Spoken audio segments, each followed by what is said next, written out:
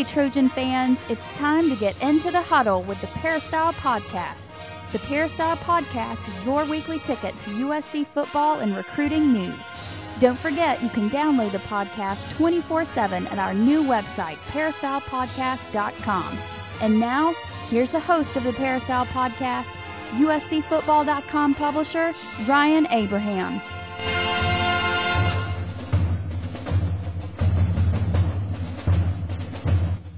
Hello, Trojan fans. Welcome to episode number 233 of the Peristyle Podcast. Today is August 13th, 2012. I almost screwed the date up there. August 13th is not too far along. And we have a great show for you this week on the podcast. 1 week of USC fall camp is in the books. We're going to talk all about it with Dan Weber, USCfootball.com beat writer, coming up later on the show. We have Coach Harvey Hyde in the very first segment. He's been out to USC practice, so we're going to pick his brain, see what he thinks was going on the practice field. If you have any questions or comments, we definitely love to hear from you. Podcast@USCfootball.com is our email address, or you can leave us a voicemail two different ways. Call 206-888-6755, or go right to peristylepodcast.com. Leave a voicemail on the left side of the page. Just click on that link. Leave it right on your computer. And without further ado, we do have Coach Harvey Hyde up right now, all the way from Catalina Island. Coach, how you doing, sir? What's going on? Hey, Ryan, I'm doing great. You know, I was at practice on either Wednesday or Thursday, then I was at the scrimmage on Saturday, and everybody was walking up to me and says, what are you doing at Catalina all the time? He says, you have a house there? Do you live there? Do you work there? What do you do there all the time? I said, well, I come over here because I like it. I sneak over here. I'm going to be over here for a couple of days before I come back and watch them practice. And the scrimmage that they're going to have, I think it's on Sunday. And I like to just get away and get ready for the season. And, boy, I'll tell you what, it's popular. And if you've come over here, people, it is packed, but it's hot. There's no breeze, and it's hot over here on the island, but it's a great place to get away. And it doesn't take me long to get here, Ryan. It's right around the corner, right out of Long Beach. I come over here and relax and read publications and get ready for football and do my podcast with you, and it's just a lot of fun. I love it over here. I love it too. I haven't been for a while. I got to get back out over there. Before we jump into things, I just wanted to thank our sponsor, Southern California Tickets, sctickets.com. 1-800-888-7287 is the phone number if you need tickets for anything. Lots of sporting events coming up here in Southern California. Go to sctickets.com and they will hook you up. Just tell Gerard, you can say Gerard, but Harvey Hyde and Ryan sent you over there. They will take care of you. Coach, you've been out there for a couple of practices. The scrimmage actually was on Friday. It was kind of weird. They did a Coliseum scrimmage on Friday. I'm getting my days mixed up as well. And I know I saw you out on Howard Jones Field. Anything that jumped out to you the first couple of practices you've watched? Well, first of all, the practice I saw at Howard Jones Field, I was really impressed with the speed of the team. I thought the team defensively had tremendous speed, great talent out there. As a unit itself, as a group of players, I would like to see another group of players that had the type of athlete that is assembled on the practice field. Tremendous speed, good work habits. I watched them. They worked very hard. It was hot as heck. And I was really impressed with the coaching that was going on the field. I was up close. You can get up real close to the coaches and listen to what they're saying. You see them put their arm around them and show a little love, but then you can see them spank them too when they need to be spanked. And I think that's the main thing you need to do is talk their language at times. Not always just, please, would you line up over here? That wasn't a very good job. Sometimes you have to let people know it was a horrible job in the way you say that. But when I look at the different positions and I see the talent at tight ends and I see the talent on the offensive line, I thought that the offensive line was farther ahead as far as watching their zone blocking and different schemes that they have than I'd seen them after. That was their third practice, I think. The receivers, a great group of receivers, a great group of defensive backs. It's harder to watch the defensive side of the football because they're down way on the other end of the practice field where you can't really observe the individual techniques. But when they got together for some group work, I was really impressed, but yet not surprised, because I've said it all along that Leonard Williams is a great football player and is going to be a great football player. And he certainly, I think, is impressed a lot of people, and probably is farther ahead than a lot of freshmen have been at his this time of his freshman year. Aguilar, I can't say enough about as far as a great athlete, which he is as another freshman. So I would say I like the coaching staff. I like the way they coach. They coach on almost every down, which I think is very important to coach every down on, especially individual works. I saw some drills that I hadn't seen before in the stock blocking drill. I've always talked about receivers, not only receivers, but they're team players, and they have to be a part of a run. And I watched that drill very closely and watched the defensive backs being taught how to get off the stock block and make a tackle. So I thought the first practice I saw on Wednesday, I saw a lot of teaching, saw a lot of good coaching, saw a lot of great athletes, and I thought it was very spirited because it was the first day in pads, and when you go the first day in pads, you always have a good practice because kids are fired up, ready to go.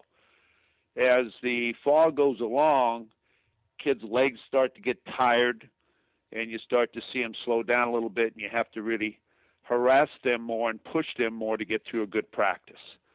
So that's what I saw on Wednesday. All right. Well, you mentioned the defense, and we did have a voicemail question regarding that defense. I'll play that for you right now, Coach. Here you go. Hello, this is John from Santa Barbara. My question concerns the Trojan defense. Question is for Coach Hyde or anybody else that would like to take a crack at it. Basically, my concern is that for the past couple of years, the Trojan defense seems to be staying in the field much too long. Especially disconcerting is the fact that on pass plays, especially on third down long, the opposition seems to be fairly consistently making first down. And the ball, there doesn't seem to be any Trojan players around the ball when they catch the ball. I know we have good players, and some of those players played for the last couple of years. So I'm not sure it's the players themselves, but there's something wrong going on. And I know everybody's hopeful this year, but can you tell me what has got to change for things to get better? What was the problem? Thank you. Well, thank you for calling, and I have observed the same thing, and it's frustrating to see it be 3rd and 8 and some team get a first down by the player going down, running an out, or running a comeback, and making 10 yards and first down and 3rd down after you played your butt off and down 1 and down 2. And I think the philosophy in the past has been keep it in front of you, bend but don't break, don't allow the big play, and a team can't drive the length of the field on us without making a mistake. We'll create something on defense to take the ball away from them. At least I know that was Pete Carroll's philosophy. I know that I've seen more man technique now with USC, and I believe they have the type of defensive backs that can play man, and that means they get right up in your face, and they challenge you. Now, when you challenge someone like that, then you know the ball has to be thrown perfectly, and things don't happen that easily now. The quarterback, you put a little heat on him too, and he doesn't have the time to throw the football. You play man, you run well with the football, and you cut those short routes down. Now they're going to try to go deep on you when you're playing man and comeback routes and so on. So you've got to work on those a lot, where you go down and you try to go out and up, and you try to go deep on a streak, and then you come back. But those take more timing, and they have to happen perfectly to make those plays work. You're going to get can reach up and take the ball away a little bit so you can stop, and the defensive back doesn't see it. These are all the things that there's goods and bads of doing everything. But I think they have the type of athlete where you're going to see more man defense. You're going to see more people getting after people, putting pressure on the other team. Because I think they understand you can't stay on the field very long with the lack of depth on the defensive front. And what I'm concerned with is they're going to play about 6 or 7 teams that run no-huddle offenses. 0. And you can just think about it now, from Oregon to Washington State, Arizona State, UCLA. And when you play these hurry-up offenses, Oregon, you got to get off the field, but you don't have enough players to rotate in there to keep pace with them. So you've got to make some big plays on defense and get off the field. Otherwise, they're going to wear you down. So you need to have some rush and rest, and the same thing on offense. You got to rest your defense when you're really on offense by staying on the field. It's great to score quickly, don't get me wrong, but your defense doesn't get much rest. And the same thing, you got to grind it out and run the clock down and have some ball control and hope that you can rest your defense. Your defense has to get rest. Now, they have good depth at linebacker. I think they're too deep across, and they can play. The secondary, I have no problem with their depth there, so you don't see any problem there. But when you look at the front, right now you might have too deep, and they have to prove themselves yet. I know you have one deep, and you're hoping that the young players come through, and Tavai out at defensive end will come through, and Townsend will come through. Kevin Green's got to come through. Horton, I thought, had looked real good on Wednesday when I saw him running around. Williams looked good. Uko looked good. Woods is working hard. But you got too deep, and that's it, so you can't have any injuries either. So I think the lack of depth is something that's so important on the defensive front, is why they can't stay on the field. They've got to get off the field. They can't allow them to drive up and down the field. And I think they got to get some better plays out of their secondary as far as playing up tight, doing some blitzes, taking some chances, and I think that'll work. I agree with the caller 100%. You got to get up there and challenge the receivers and go after the quarterback. All right, cool. Thanks for that question. Let's move on to Terrian. And, Coach, I know you were out on the scrimmage on Friday at the Coliseum, and we saw a couple of times the running backs put the ball on the ground. Terrian's question was, how do you deal with a running back like DJ Morgan who struggles with ball security at times? Well, the first thing you do, you get him right back up and put him into play. I differ a little bit on running a lap and missing plays for fumbling the football. The kid doesn't try to fumble the football on purpose, okay? Now, of course, this is my philosophy. Coach Kiffin has his philosophy, and all those coaches have done a lot with their coaching career. But my career is the only way you learn not to fumble is carry the football. Get used to carrying the football. Get hit a lot. Find out that it doesn't hurt to get hit. And remember, you're going to get stripped. I think the first thing I would do is put the kid back up, run the same damn play, and say, see, it works. Because it's confidence, too. If you keep dwelling on fumbling and so on, a kid starts to doubt himself. Say, well, I'm not going to play anymore now. I'm through playing. They'll never play me now because I fumbled. Hell, we got to play you. You're a great player. You're on scholarship. DJ Morgan's a great back. You got to develop him, and the only way young players learn not to fumble the football, and they don't fumble on purpose, is to play football. Because if you watch a practice now on defense, every single play, everybody's trying to strip the football. It's part of tackling. Defensive back, linebackers on special teams, even the linemen do a drill where the linemen try, if they happen to get a football, they carry it properly so that if they're running down the field, that someone doesn't strip the ball. So I think you practice it. And you let Buck Allen, he fumbled too, run the play again, run the play again, run the play again. And eventually you won't be fumbling. Eventually, the more carries you get, the more confidence you get. And the better you get as far as timing and seeing the hole and getting used to getting hit and switching the ball from hand to hand.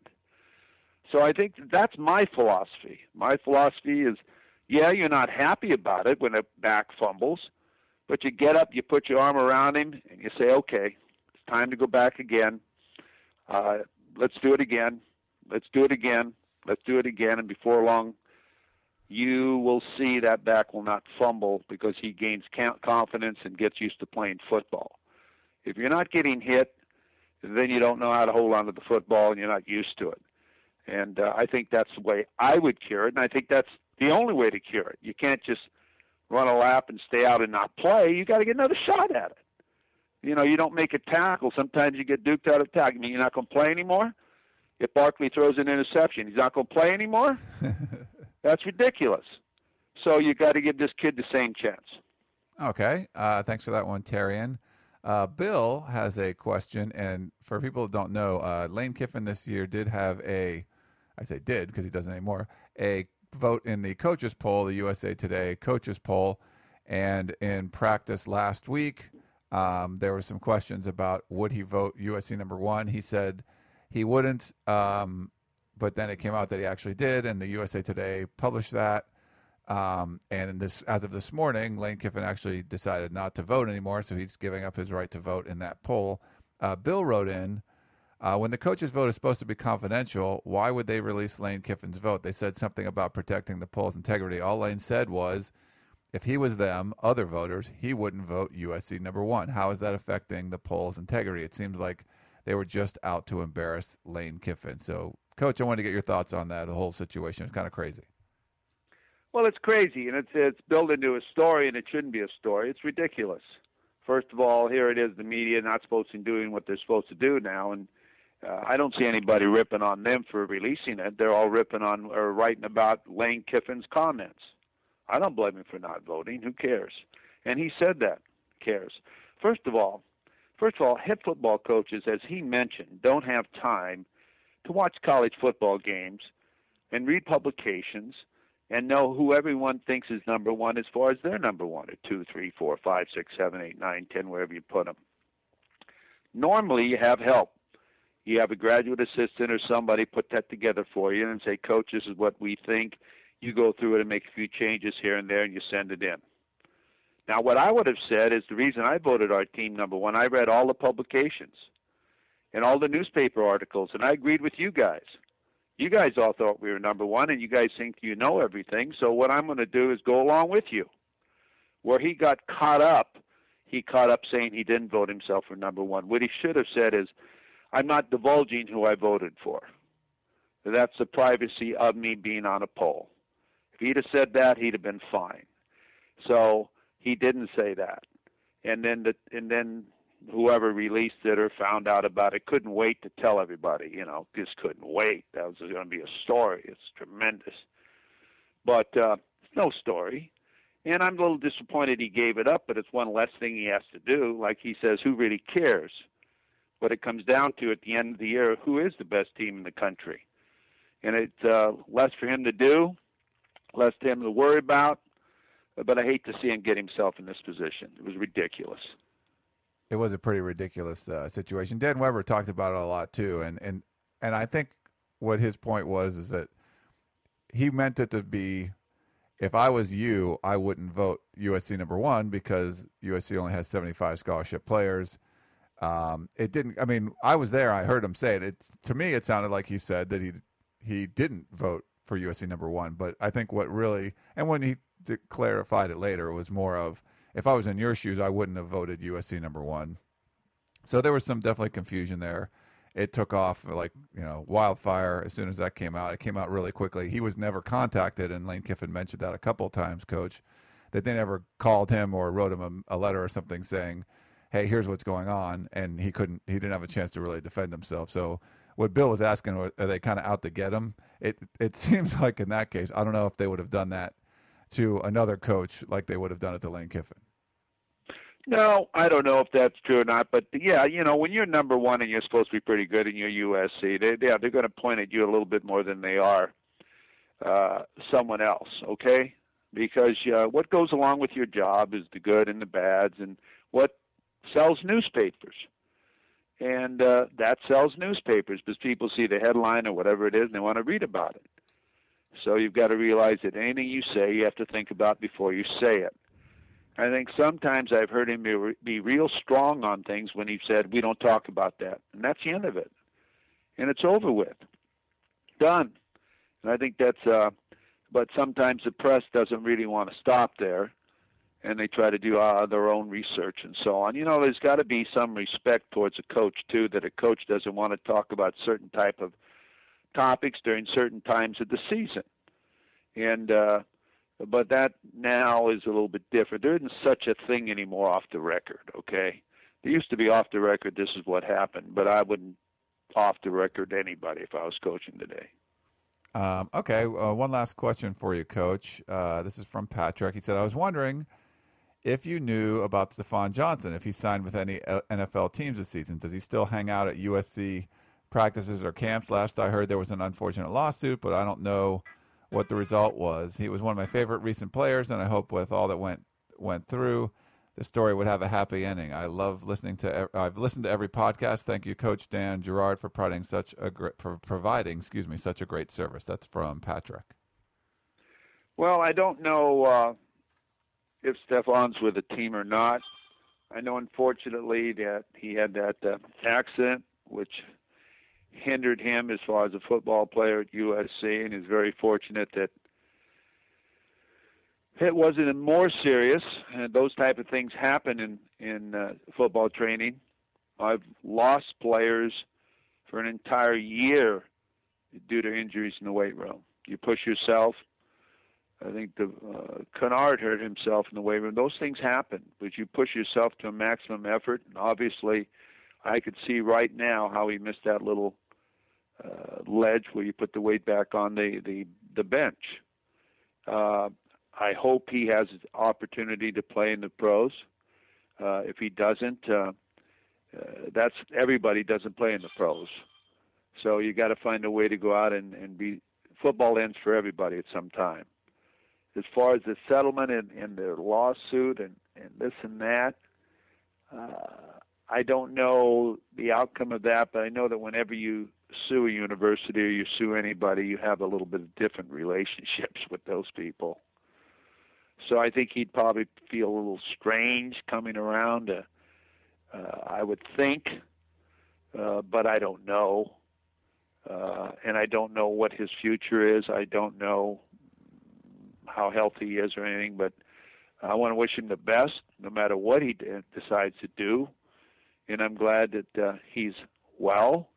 And if he can't play football because of whatever reason, then get started on what you're going to do and do it well. That's the best way I can describe that. And then, Coach, just to add, I've not seen him around at all since all of that went down. I wouldn't suspect you're going to see him around the USC campus hanging around. There's obviously going to be some sort of strained relationship there. His lawsuit was settled, undisclosed terms, so that's not there anymore. And the last I saw, he signed with the Washington Redskins practice squad, I think in January, but I haven't seen anything else as an update on that. I'm not sure if he's played in the preseason game or if he's even with the practice squad anymore. I couldn't see him. If he signed somewhere else, I think I would have been able to find a link or something like that. But if someone knows, if you know what's going on, you can just write us at podcast@uscfootball.com and we'll update it. But I did look around a little bit, couldn't find exactly where he was right now. So I'm not sure what the rest of his NFL career will look like. If there's any career left, we'll see what happens. And if we find anything out, we'll let you guys know. One last thing I do want to mention, Sure. Saturday I had an opportunity to go to an ex-Trojans wedding, Darryl Rideau. Oh, great. And I just want to congratulate Darryl and his lovely wife, Sherilyn, for their wonderful marriage. I told him when I first met her, I said, buddy, don't screw this up. She's a keeper. And when I saw him at the wedding, he says, Coach, I remembered what you said, and I didn't screw it up. I said, you certainly didn't. She was a beautiful bride. He was the happiest I've seen him. So for all of Darryl Rideau's friends out there, just wanted to pass that on. Great kid, great Trojan, and I want to congratulate him. Thanks for that, Coach. That's great. We love Darryl. He's been we've had him do stuff on the site in the past. It's always been fun and great guy. I'm glad he's really happy. He is a happy little camper. Okay, great. Well, Coach, thanks again for joining us on the Peristyle Podcast. It's always fun talking to you. I guess we'll get you on next week and get your thoughts after one more week of fall camp. We'll do it. I'll be at the scrimmage and I'll be at practice this week, and maybe we can talk a little bit longer. I thought maybe you might ask me about the scrimmage, what I thought of the scrimmage, but you know what? We'll keep everybody in suspense. Yes. What do you think of that? Awesome. Okay. Well, thanks again, Coach, and everyone else. Hey, back in 30 seconds, we'll talk with USCFootball.com beat writer Dan Weber. Meet us on the other side of the break for more of the Peristyle Podcast. Tickets, tickets, tickets. SC Tickets is your concert, sports, and theater ticket source. We have the tickets you need to any event worldwide.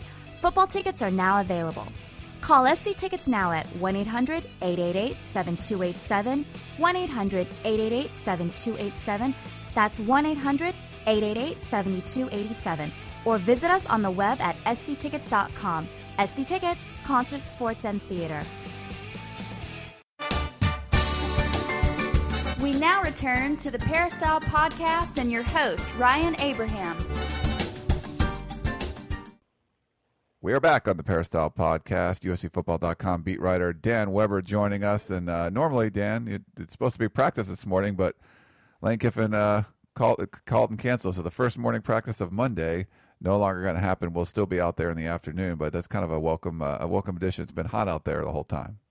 Yeah, I was thinking maybe we would be doing this one live from the start of practice, but I think good decision. I think they the three Saturday, Sunday, 3 practices. I think they worked real hard and got a lot done. But I think it was a really good decision to kind of let them ease into the week again this week. Well, one of the big questions, we've got this from a few places. Melvin wrote this in too.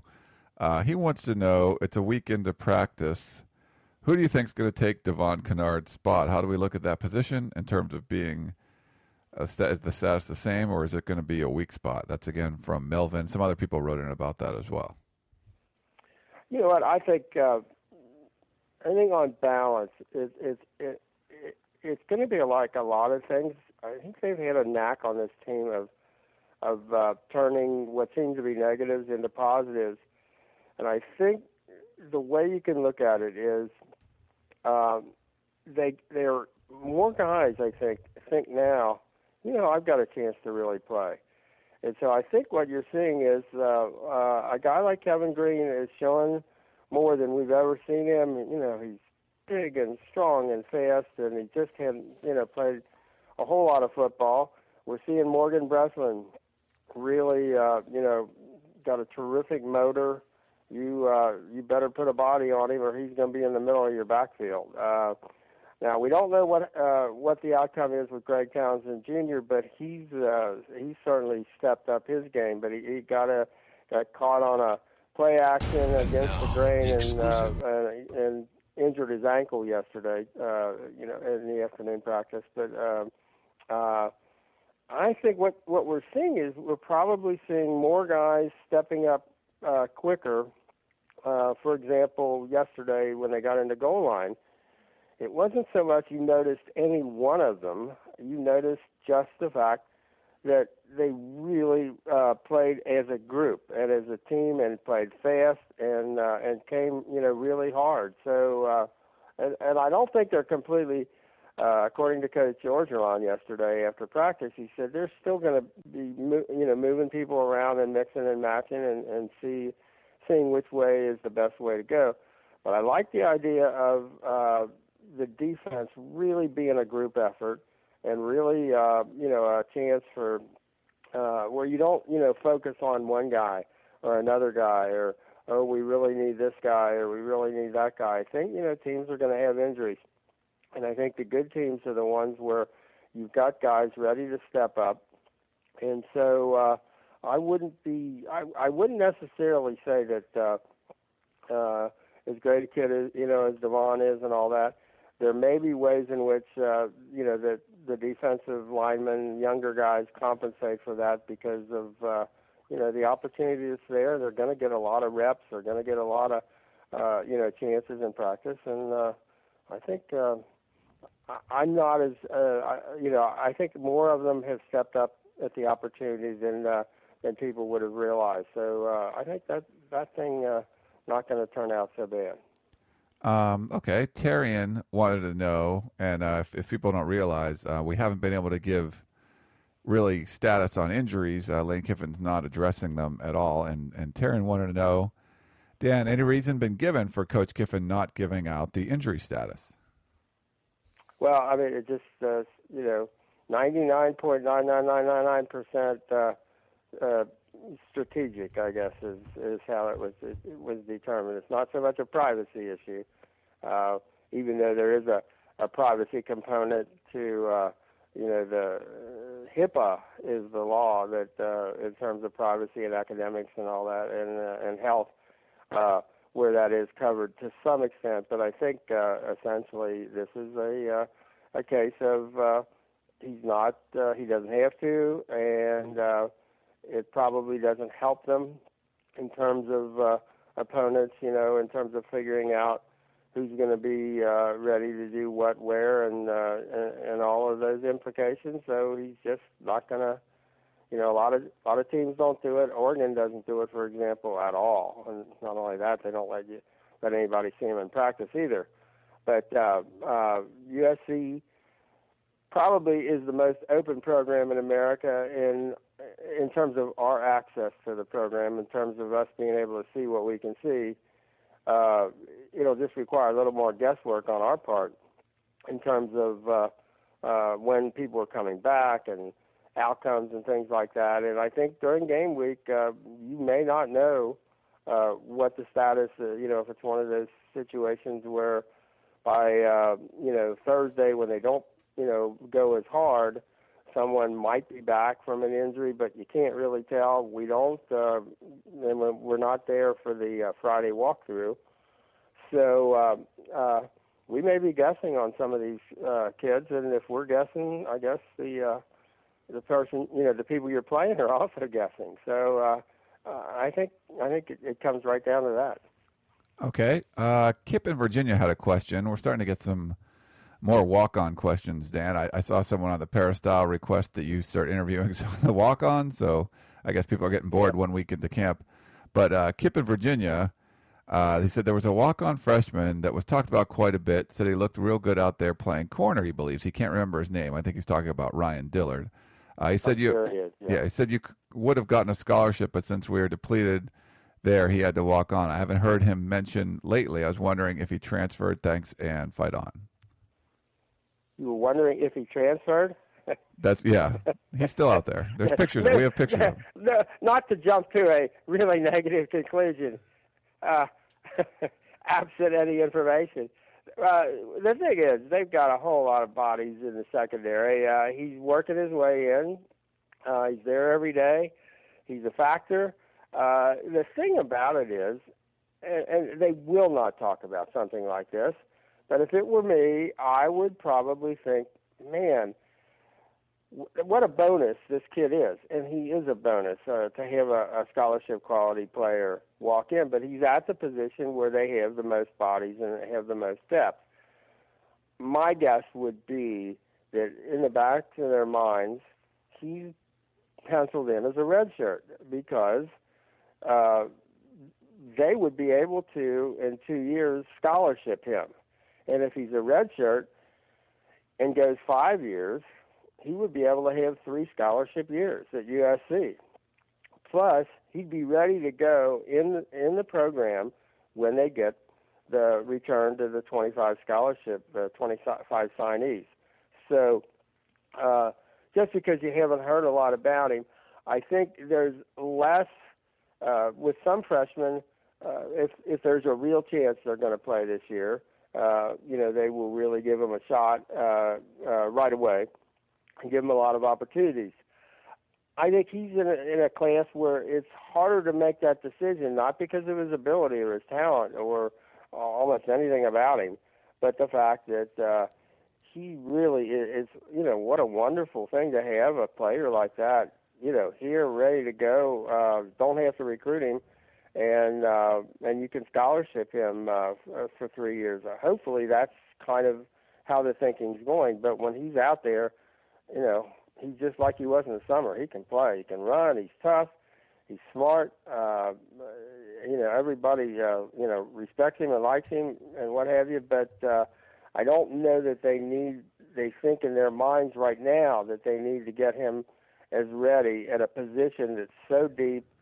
Well, the secondary is deep. Maybe, corner if they have 1 or 2, people get hurt or while he is, ineligible and can't come back. They may change their mind about how they look at corner and how they look at Ryan Dillard. But I wouldn't jump to the negative conclusion right away. No, he's out there, and he's a great kid. All right, yeah, no, he didn't transfer. He's still there. You can see him. We put some pictures up. I think he's in the gallery, one of the galleries we put up at least. That's right, he is. Yes, yeah. Yes, he is. Well, let's go. We got a voicemail question. Let's go to that right now. Hey, Ryan, it's Noel from DC. Quick random question for you guys. I was wondering if there was any information regarding Trey Madden and whether or not he'd be moving back to linebacker or whether he'd be staying on the offense. I only asked because I noticed that he's still listed as number 13, which is also, I believe, Max Wittick's number. So any information you have on that would be great. Thanks a lot. Thanks for all the hard work, and fight on.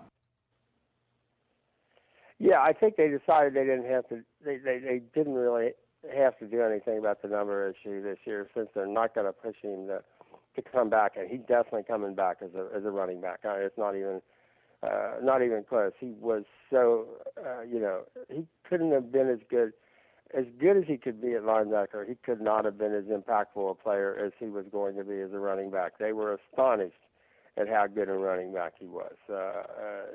He will bring something that just, there were going to be very few players in the country with his burst and 226 pounds. They couldn't get him off his feet.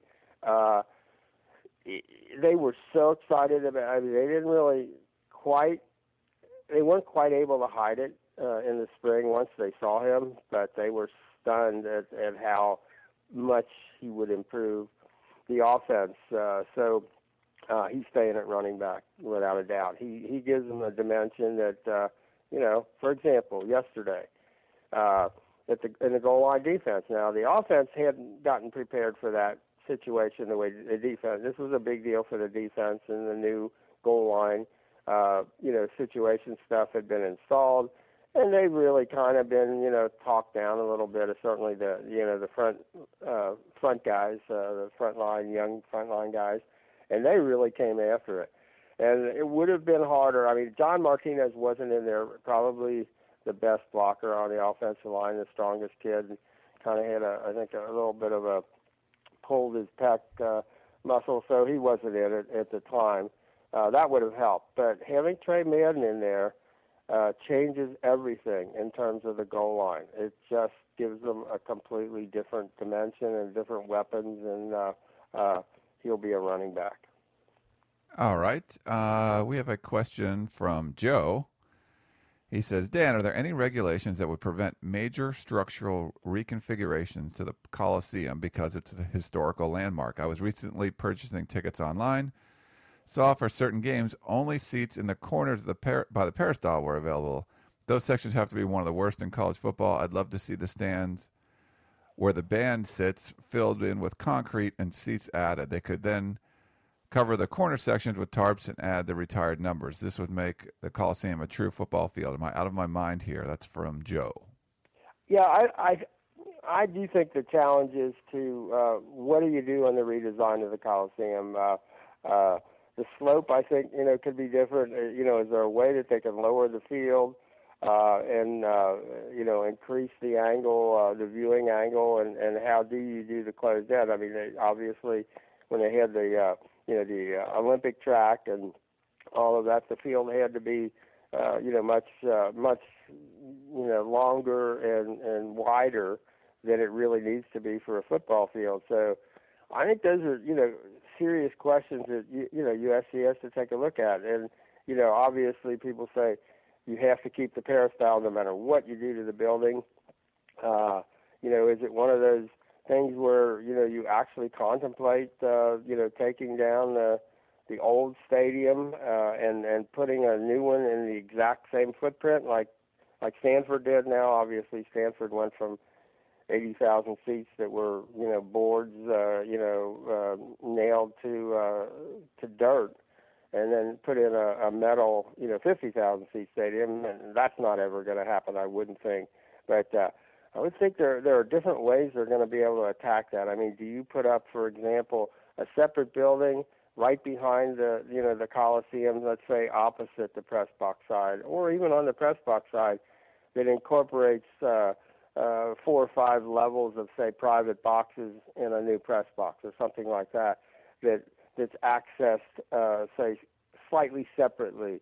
That it's right next to the Coliseum, hangs over the Coliseum, but it's a new building that is incorporated into the Coliseum. There are a lot of different ways to do it, and I would think once it all gets settled and USC gets control and all the lawsuits are gone away and everybody knows where the money is and what have you, USC is going to take a serious look at what is the best thing to do in terms of all of those things, in terms of all the restrooms and concession stands and access, the tunnels, the moving of the people back and forth to their seats, and then I think somebody has said one of the big considerations will be the whole retrofitting, for earthquakes that will be required if they do that, and then they also have to, they've got the National Historic Register, guidelines in terms of changing the building. It'll be a big deal, whatever they do and however they do it and however much they can do it. I know if you look at Cal, I think they're up to $360 million for their, and I think they pretty much gutted their Memorial Stadium. And then they had some really serious cracks in the foundation. Foot wide, cracks all the way through the stadium based on sitting on an earthquake fault. But it's a good question, and I don't think anybody's got an answer. And it's going to be a serious project to decide on what they can do and how much is it going to cost and how long will it take. Okay, let's move on to Kevin in South Orange County. He says, last season the shotgun snaps from Khalid Holmes seemed low, and Barkley was constantly reaching to the ground in order to get the snap. What type of improvements/changes have Khalid and Coach Craig made to get a more efficient snap-off, and have you noticed the improvements in that area so far over the summer throwing sessions and now in fall camp? Actually, yes. Khalid has been interesting. He's approached it similar to last year in terms of, because of the neck and not wanting to put any more pressure on that kind of chronic neck injury. He hasn't done a great deal of work in the summer and trying to be ready for the season. But he had the one calf injury, but he's looked good. I think I've been very pleased, and his snap certainly looks, much more, consistent. I've been very, very impressed. He does do a lot of snapping. That's the one thing he does in the summer. He does a lot of snapping, and I don't know that we've been, concentrating on it, but once practice has been here, it's looked very consistent and a significant difference from last year. So, that's what happens. That's why, last year was his first year as a center. And now, he's being touted, by a lot of the NFL draft people as, the most draftable and, top center in the country. So there's a lot, this matters for Khalid. And, he's a smart guy, but his snaps have significantly improved. And that's really a good thing. I don't know exactly, what you do other than you just do it. You just work at it, and it becomes much more natural, and you get your stance just the way you're comfortable, and it just becomes a repetition and repetition and repetition, and it seems to have worked. Yeah, it certainly has. And what have you seen from some of the backup stabbers? Khalid Holmes did come out for a little while. We saw Cyrus Harvey and Abe Markowitz in there snapping too. I would guess Markowitz would be the guy. Hobby might be a little bit more of a future prospect, but they are thinking about the future. The thing with Markowitz may have another year of eligibility. He had those two broken feet, one after the other, and I think there is the potential that he gets the 6-year medical, and he's in graduate school now, and so. They may not have to make that call. Here's a guy, he could step in now. He obviously knows all the calls, strong and tough kid, and a good leader, and kind of one of the guys that runs the show in the summer and the throwing sessions and all that. So I'm not sure, when they look down the road if they know exactly, what they're going to do. The other option always has been John Martinez. Obviously they don't want to move him, and I think one of the reasons they don't think about Kevin Graff as a candidate to move from right tackle to left tackle is they really want to keep that combination at right guard, right tackle of John Martinez and Kevin Graff. But John Martinez would also be, if they hit a long-term, issue with center. I guess one of the options that I threw out there, and I'm not sure if they would consider this, if there is a really long-term need for left tackle, is that a possibility for Khalid Holmes? He doesn't. If you're at left tackle, you probably don't have somebody lined up on your head, which is one of the reasons they moved him to center because of the neck and the multiple stinger injuries and what have you. Well, that would also be the case at left tackle. He's a wide body guy, long arms. He's very good in space, and it's more of a finesse thing there, just so often because you are dealing with an edge rusher. So I've always wondered, would he be the next best solution if you had to come up with a long-term solution for the whole season and then slide Markowitz into center, and you still have a veteran center. I know that's a double switch in a way, but it's not a double switch quite like it would be if you had Kevin Graff, moved over there. But anyway, I do think, Khalid Holmes. I think they're trying to do what's best for the team as well as what's best for Khalid and his future in football. And so I've always haven't asked him yet that thought, but that's just something in that's bouncing around in there. What do they do, or do they decide, if Andre Walker can't, for whatever reason, or has to have anything done, which we don't think is the case, but since we don't know, we're guessing. Do you go with Max Turk and say, this kid's a 18-year-old freshman?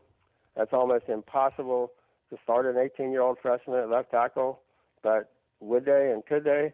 And could they start two 18-year-olds right next to one another, and Marcus Martin and Max Turk? That's never been done at this level in college football.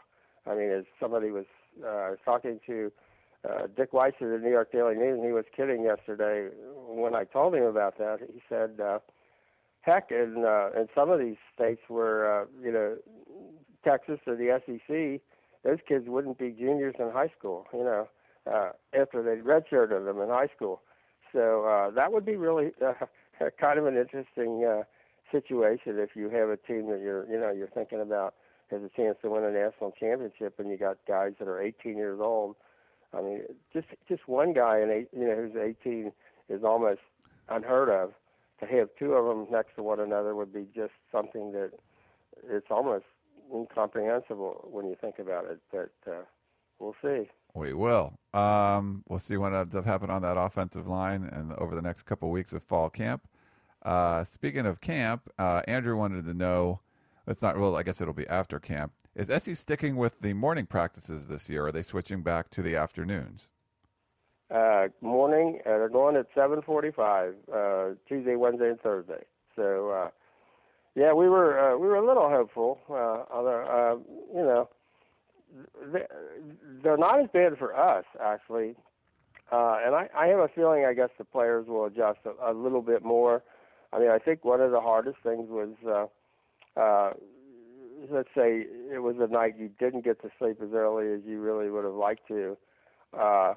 You can get through practice. I mean, I think they did fine in practice. It was then the extension of the rest of the day that got a little long for some of them. So I think that was the big adjustment, is not, being ready to, get the most out of practice. They can handle that no matter how, if you've had a little sleep. But it catches up with you sometime in the mid-afternoon if you're in a class somewhere. But we're sticking with them, and that's the way it's going to be. 7:45, Tuesday, Wednesday, Thursday. I don't mind. I mean, I kind of like getting it done early, the afternoon kind of. But like you said, for the players, it's an adjustment. We'll see if they can do it a second year in a row, if they make the adjustment a little bit better, because obviously you get kind of tired by the end of the day.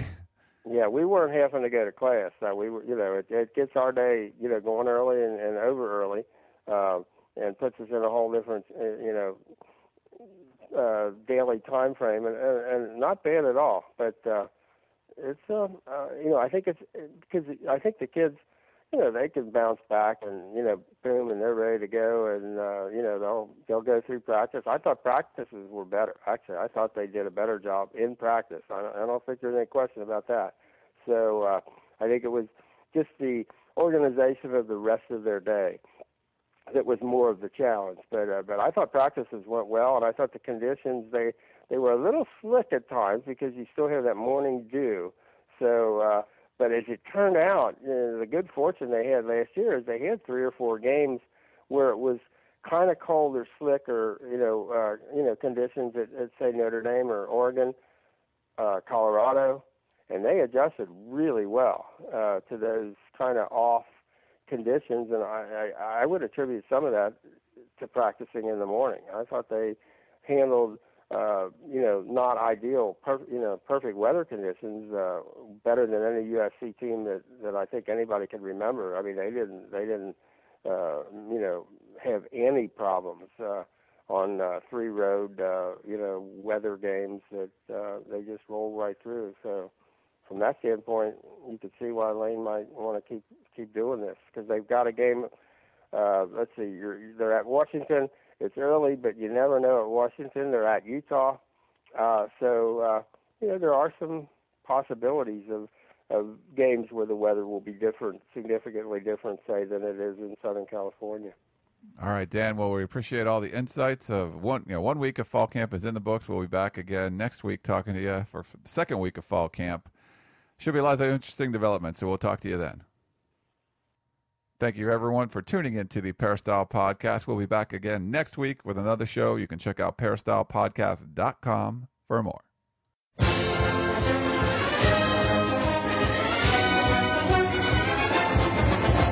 You've been listening to the Peristyle Podcast presented by USCFootball.com. Be sure to tune in next week for the latest news on Trojan football and recruiting.